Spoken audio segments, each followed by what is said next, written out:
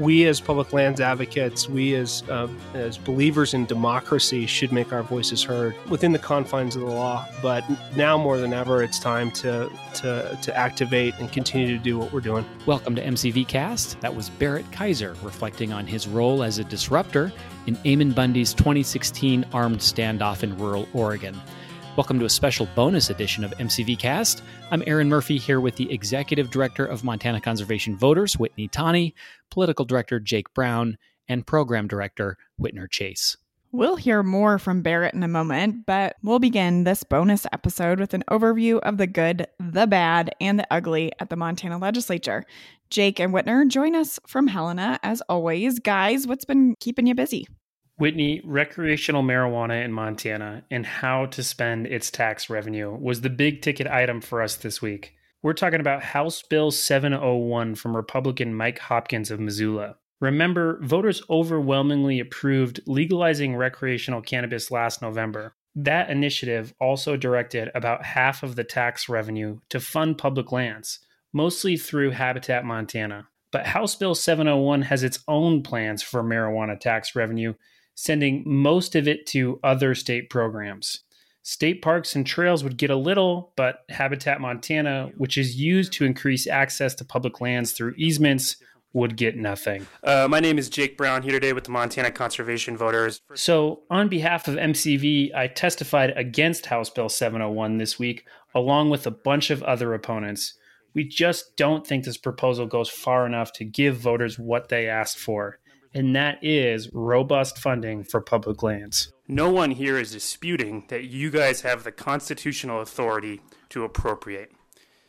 What we are here today is just asking the legislature, with the power that you have, to use your power to invest in our public lands and our special outdoor places. One of the reasons that Montana is the last best place is because of our outdoors, and we believe that you guys should honor that and invest in those special places. MCV is still working with lawmakers to try and carve out more for public lands funding in House Bill 701. One of its more controversial provisions, it would require cities or counties to opt in to allow the sale of recreational cannabis. There are two other bills in the legislature aimed at implementing recreational marijuana, House Bills 670 and 707. Both of them are from Republicans, but neither of them stand much of a chance of moving forward. There were some fireworks this week in a hearing for Senate Bill 379 by Republican Steve Fitzpatrick of Great Falls. The legislation would saddle Northwestern Energy's ratepayers with the cost of operating and cleaning up the coal-fired power plants in Colstrip, Montana. That's likely more than $1 billion added to ratepayers' energy bills. The bill also diminishes the role of Montana's elected public service commissioners, who are supposed to protect consumers from unreasonable rates. This week, a whole bunch of opponents, Republicans and Democrats, spoke against Senate Bill 379, including current and former PSC commissioners and former Senate Minority Leader Steve Doherty. He compared this bill to the disastrous deregulation of the Montana Power Company, now Northwestern Energy, in 1997. This bill, I was going to have just a heck of a stem winder to finish up my speech and refer to it as the offspring of Frankenstein. That would be slightly insulting to Frankenstein. Northwestern Energy says without this bill, it would have to shut down its Colstrip plant. Senator Fitzpatrick was visibly irritated by the current PSC's opposition to his bill. He accused the commission, all Republicans, and its staff of having it out for Colstrip. Now, I don't think it's any doubt here that the PSC and its staff have been really treating Colstrip worse than any other generating facility. And I think that's been reflected in how they've been treating it over the years. Speaking for the entire PSC, the current chairman of the commission, Jim Brown, fired back, calling the bill a request by the monopoly to tax its captive set of ratepayers. Good. I've been around this institution long enough to know that if the sponsor is going to attack the staff of an agency as part of his advocacy for legislation, then perhaps the underlying bill is problematic. I take great umbrage and exception to the sponsor's attack of the PSC staff and their professionalism, and I take great umbrage that the assertion that members of the PSC, such as myself, don't make reasoned, informed decisions. This week, the House Agriculture Committee also heard a troubling bill aimed at limiting the amount of agricultural land nonprofit organizations can purchase. House Bill 677 is sponsored by Dan Bartel of Lewistown. It says nonprofit corporations may not purchase agricultural land in parcels larger than 80 acres. It's designed to go after the American Prairie Reserve, a massive grassland conservation effort in north central and northeast Montana. Republicans are among the bill's many opponents who say the bill would violate constitutional property rights. Tuesday, April 6th, is 406 Day, Montana Day, and yes, we're making it about conservation. We're teaming up with several of our friends and partner organizations to host a rally for public lands. We want to send a message to fringe lawmakers in Montana who have yet to understand how public lands are part of our state's identity. You can join from your vehicle if you're in Helena on 406 Day, or you can join us virtually from anywhere in the world. Also joining us, famed mountaineer Conrad Anker, sportsman and MCV member Andrew Pozowitz, and Rachel Schmidt, the former director of the Montana Office of Outdoor Recreation. Rachel was also a guest on Season 3, Episode 9 of this podcast. The 406 Day Rally for Public Lands kicks off at noon Mountain Time on April 6th. It'll last an hour. If you'd like to join us virtually, you can register at the link in our show notes. Lawmakers in Idaho were forced to suspend their legislative session because too many of them tested positive for COVID. Right-wing militant Ammon Bundy is still in Idaho, actively pushing for a law there to ban any mandatory vaccines. Remember, Bundy is the anti-public lands, anti-government activist arrested a couple weeks ago after refusing to wear a mask in court. Ammon Bundy became a household name 5 years ago during an armed standoff with the federal government. And this week's guest had a front row seat.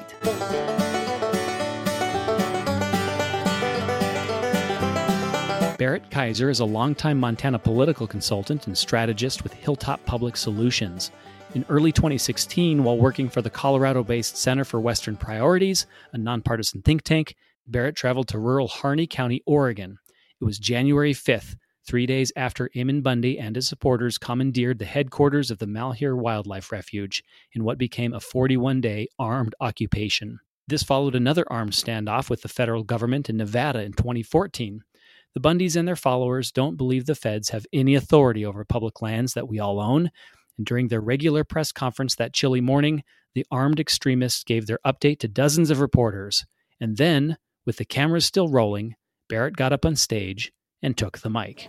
Let me offer an opposing point of view. My name's Barrett Kaiser. I work for a public lands advocacy organization out of Colorado. This isn't about loving your neighbor. This is about furthering a right-wing extremist agenda. The one thing that we've heard all week here is that they should just go home.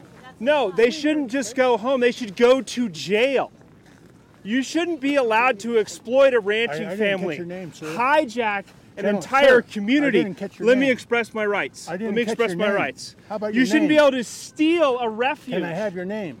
Threaten violence, all in a self-aggrandizing perversion of what you think the Constitution actually means. Barrett Kaiser, welcome to MCV Cast. Thanks, Murph. Great to be here. This past January, after pro-Trump insurrectionists stormed the Capitol, you shared this video again. Seems like very little has changed politically in the 5 years since you showed up in that Bundy press conference in Oregon, and we'll get to that in a moment. First, bring us back to January 5th, 2016. What were you doing in Oregon to begin with, and what prompted you to throw a wrench into their news conference? Well, Murph, it was that Monday morning after the Bundys had taken over the refuge, and I was on a call with my client at the time, Center for Western Priorities, and CWP has done a tremendous amount of work studying and researching the connections between the anti-public land sentiment factions in the West, as well as extremist organizations, militia groups, white supremacists, and that nexus between the halls of the capitals and states across the country, whereby they are convincing mainstream lawmakers to pass legislation that really is not in the best interest of public lands owners, but rather in this extreme faction. So we were on our conference call Monday morning. This had just transpired, obviously a very big deal. And my suggestion was to send somebody to Burns, bring the report that they had compiled, a really great, intensive report, and hand that report out. You have every major news outlet in the world covering this. Let's try to go and tell our side of the story. And that suggestion was met with somewhat nervous laughter at the time. So I volunteered to go. And I was on a plane that afternoon. Two of my team members joined me, Caitlin Koppel and Joe Splinter. And we set up shop there in Burns. And it was somewhat unnerving, but I'm certainly glad that we went because it was really a sight to behold. I also want to paint the picture a bit for people who haven't seen the video. I know you won't take offense when I say you kind of blended in, Barrett, wearing a camel ball cap. You're an avid hunter and angler, so it's not like you were ironically dressing for the part. But after what you said, you weren't the most popular guy at the refuge. What happened next? Well, we were there for 3 nights, 4 days total. And we had seen Ammon Bundy come out at 11 a.m. every day to give a news conference. And literally it was him telling a one-sided story. As you may know, White and Stephen Hammond are being forced to report to prison today. And so we spent our evenings and our afternoons and mornings when he wasn't at the mic, handing out this report, talking to reporters about this other side of the story, that this wasn't an isolated incident, that this is a movement, a vast movement that's been growing for years across the West. But unfortunately, these reporters and producers, they didn't really give a shit because there were armed dudes with guns inside this refuge. Long story short, we were having a hard time getting traction. And so decided on the final night over dinner to make a plan to wait until Ammon was done with his news conference. Had watched him sort of turn on his heel and go right back into the refuge at every time, and decided when those cameras were still hot that we would get up and make a statement. I asked Caitlin to get the car, keep it running. And I said to Joe, you better get this on video. And so that was the result of that. So after you were done with what you said, sounds like it was kind of a tense situation out there. Yeah, I mean, and the reason that, I did it is because I was mad, just like all public landowners. We all sat and watched them essentially steal a refuge and hold this small community hostage. And it was just really an unfair situation. And so when I got up there, I knew that there were, some pretty bad people around. And some of them were trying to intimidate me and trying to, take my voice in the process. And in doing so, take the whole public lands community's voice. So when I got done, ordinarily I would have hung out and I would have taken all those reporters up on their requests for interviews. But these thugs were pretty pushy. And so we got out of there, got in Caitlin's car, and she punched it. And I'll never forget the sight of looking out that back window and seeing a big F-350 diesel just hauling ass, chasing us, big plumes of diesel smoke as he hit the accelerator. He chased us all the way off the refuge to a point where we were trying to figure out where we were going to head, to the sheriff's office, what we were going to do. And thankfully, as soon as we left the refuge line, he turned around and went back to the compound. But yeah, it was pretty scary, certainly. But I think that at the end of the day, CWP was the first NGO on the ground to push back against this. Others certainly followed and made our collective voices heard, which was a good thing. And, the other thing, as we were leaving the refuge, I was seeing a convoy of Oathkeeper types. When we first got there, it was essentially the sort of the standard Bundy crowd, rancher types, etc. But when the guys in camo with assault rifles started to come, we knew that things had gotten very, very serious. So you said that day that they belong in jail, but you didn't stop there. Let's listen to another clip from that day. What has exactly happened since the Bundys pulled this stunt last time at their ranch? Absolutely nothing. To add to that, they owe me and you and you and you $1 million in taxpayer money. We all want a peaceful resolution to this. Of course we do. But they shouldn't just go home. They need to be charged and prosecuted to the full extent of the law. For what? This cannot be allowed to happen in the United States of America. Thank you. And that eventually happened, sorta. We should note one of Bundy's followers, a Montana named Ryan Payne, helped Ammon Bundy plan the takeover and is still serving hard time for other charges. State police shot and killed another follower who reached for a gun in his pocket, but an Oregon jury acquitted Ammon Bundy and his brother Ryan. So what's your reaction to the justice or lack of it stemming from that whole ordeal? Oh, absolutely furious. I mean, just like everybody, just completely stunned. And I don't know if the prosecutor's overcharged or what. And I don't have a JD, so I don't know how that was supposed to go down.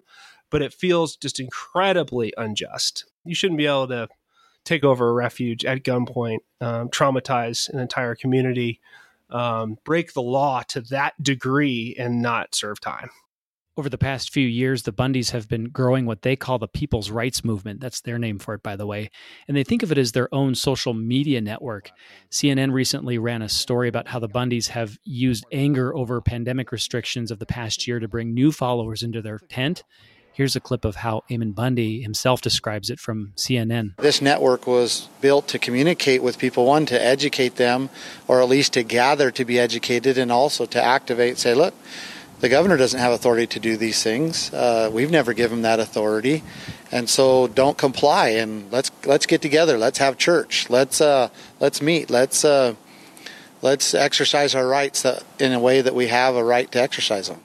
Well, that led to Bundy's arrest for refusing to leave a courthouse in Idaho this summer, and just this month, another arrest for failing to appear in court. He showed up, but he refused to wear a mask as required, and the issue here, Barrett, is really about refusal to recognize authority. So how does that impact issues important to us in the conservation movement, like protecting access to public land, and what are we in for in the future? It was Michelle Obama who said, they go low, we go high. I mean, clearly they're not going anywhere. They think they're right, however perverted their view of what the Constitution says is. It's time for us to double down. And, we've seen these elements perking up across the country in other shapes and forms. It just means that, look, this is the United States of America. You're entitled to your own opinion. You're just not entitled to threaten people's lives and deploy an armed takeover of a refuge, incite violence, whatever it is. And clearly, this movement has been percolating for quite some time. And that, the Trump administration gave voice to this kind of hatred and extremism in America. But we as public lands advocates, we as believers in democracy should make our voices heard within the confines of the law. But now more than ever, it's time to activate and continue to do what we're doing. Well, speaking of Trumpism, let's talk about January 6th. The deadly terrorist insurrection of that day didn't come as a surprise to those of us who were following things like the Bundy's People Rights Movement. What was your reaction that day as you watched the events unfold, especially given your firsthand experience in Oregon? Any advice or insight? I don't know about advice, but I can tell you my reaction was physical, emotional, visceral. It took me right back to that same day. Seeing the kind of people that are just so sort of blinded with rage and hatred and just fueled by alternative facts to wage essentially an insurrection on the most hallowed place in government. I spent 11 years working in the United States Senate, and to see that happen and understand why it happened was infuriating to me, as it was to all of my friends, neighbors, anybody who has any sort of common sense about what's decent and right and fact-based had to have been absolutely appalled by that. But that's the same element that's been brewing in America, and the Ammon Bundys of the world and others continue to fuel it. And, it was a really sad day. I'm not sure anyone has answers to this question, but it's worth a shot. So what do we do? What do you think is the best way to rein in this culture of extremism and even armed violence to justify what other people think are their rights? There's an old saying that facts are stubborn things. And it's difficult in today's social media environment to separate the wheat from the chaff in regard to what's real, what's legitimate, what isn't. I think the only thing that we can do is focus on being right, being accurate, being fast, being aggressive, and taking the fight the good fight to them in the right places, but using the democratic process that's laid out in our Constitution, all of our various rights that are listed in the founding documents are as true today as they've ever been. And so the hope is that a new tone in America being set by the White House, that we can start to turn the corner on some of this awful rhetoric and the actions that result by it. But, for us as public land advocates, now is just a tremendous opportunity to turn that corner, get some really, really good wins for conservation on the board, undo all the bad stuff that the previous administration has done, and look for a new day in conservation policy in America. Barrett Kaiser, political consultant for Hilltop Public Solutions. He made his remarks at the Bundy press conference while representing our friends at the Center for Western Priorities, which closely tracks issues affecting public lands, energy, wildlife, and conservation in Montana and across the West. Barrett, thanks for joining us. Thanks for having me, Murph. Thanks for doing this.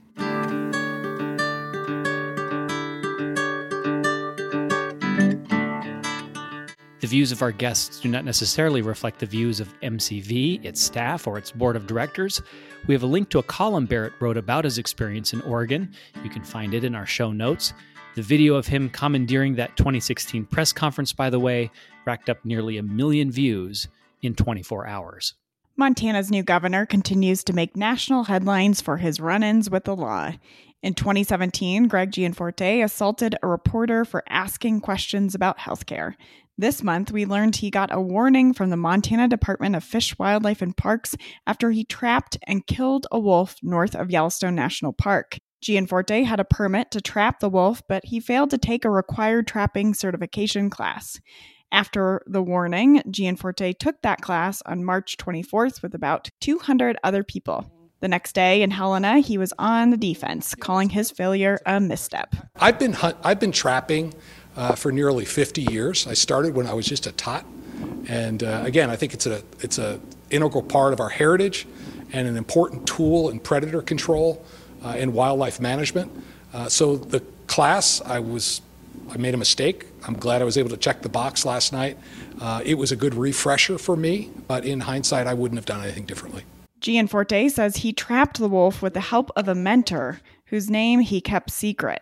The wolf, about 6 or 7 years old, wore a radio collar.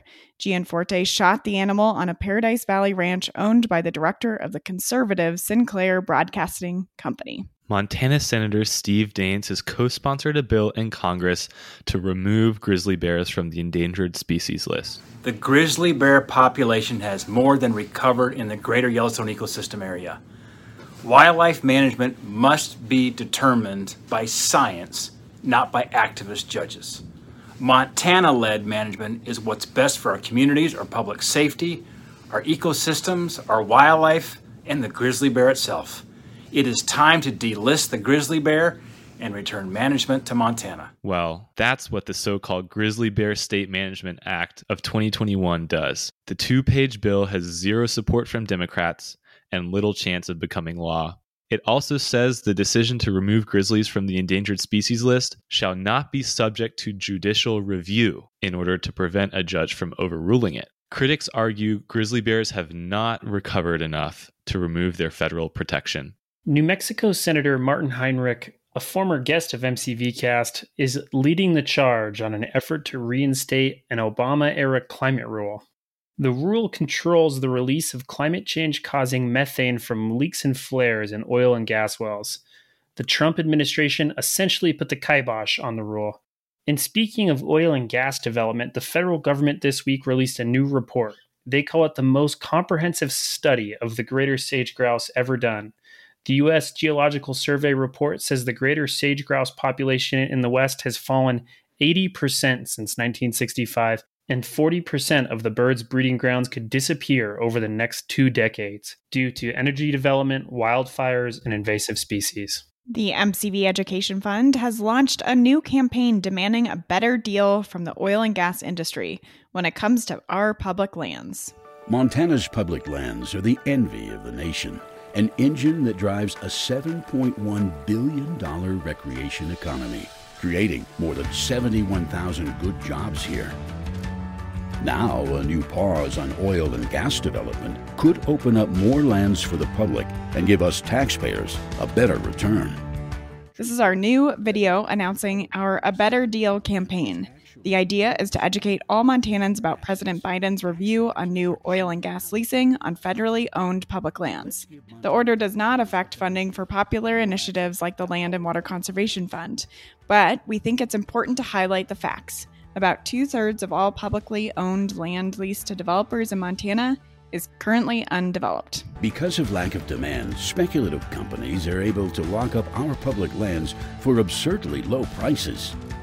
We lose our access, and taxpayers are cheated out of millions. Our message: this pause on oil and gas development is an important opportunity to better understand how energy companies have been taking advantage of public landowners. Oil and gas companies have been riding the gravy train, hoping we wouldn't notice. But the gig is up, and it's time for a better deal. This episode wraps our 4th season of MCV Cast. You can find all 43 of our episodes wherever you listen to podcasts or on our YouTube channel. We'll be back in the next few weeks to recap the work of the Montana Legislature. Original music in the middle of our show was written and performed by Bill Lombardi. Fossil fuels will continue to play a major role in America for years to come. But too often, the extraction of resources has been rushed to meet the false urgency of political timetables, rather than with careful consideration for the impacts of current or future generations. And we'll leave you today with the remarks from Interior Secretary Deb Haaland. She took part in a national forum on March 25th, exploring the impacts of President Biden's oil and gas review. For Jake Brown, Whitner Chase, and Aaron Murphy, I'm MCV Executive Director Whitney Tawney. Thanks for listening. Now is the time for all of us to have a frank conversation about the future of our shared resources. I'll not pretend that this moment of reflection will be easy or that we have all the right answers, but I can promise you that I'll listen to you, I'll be honest and transparent throughout this process.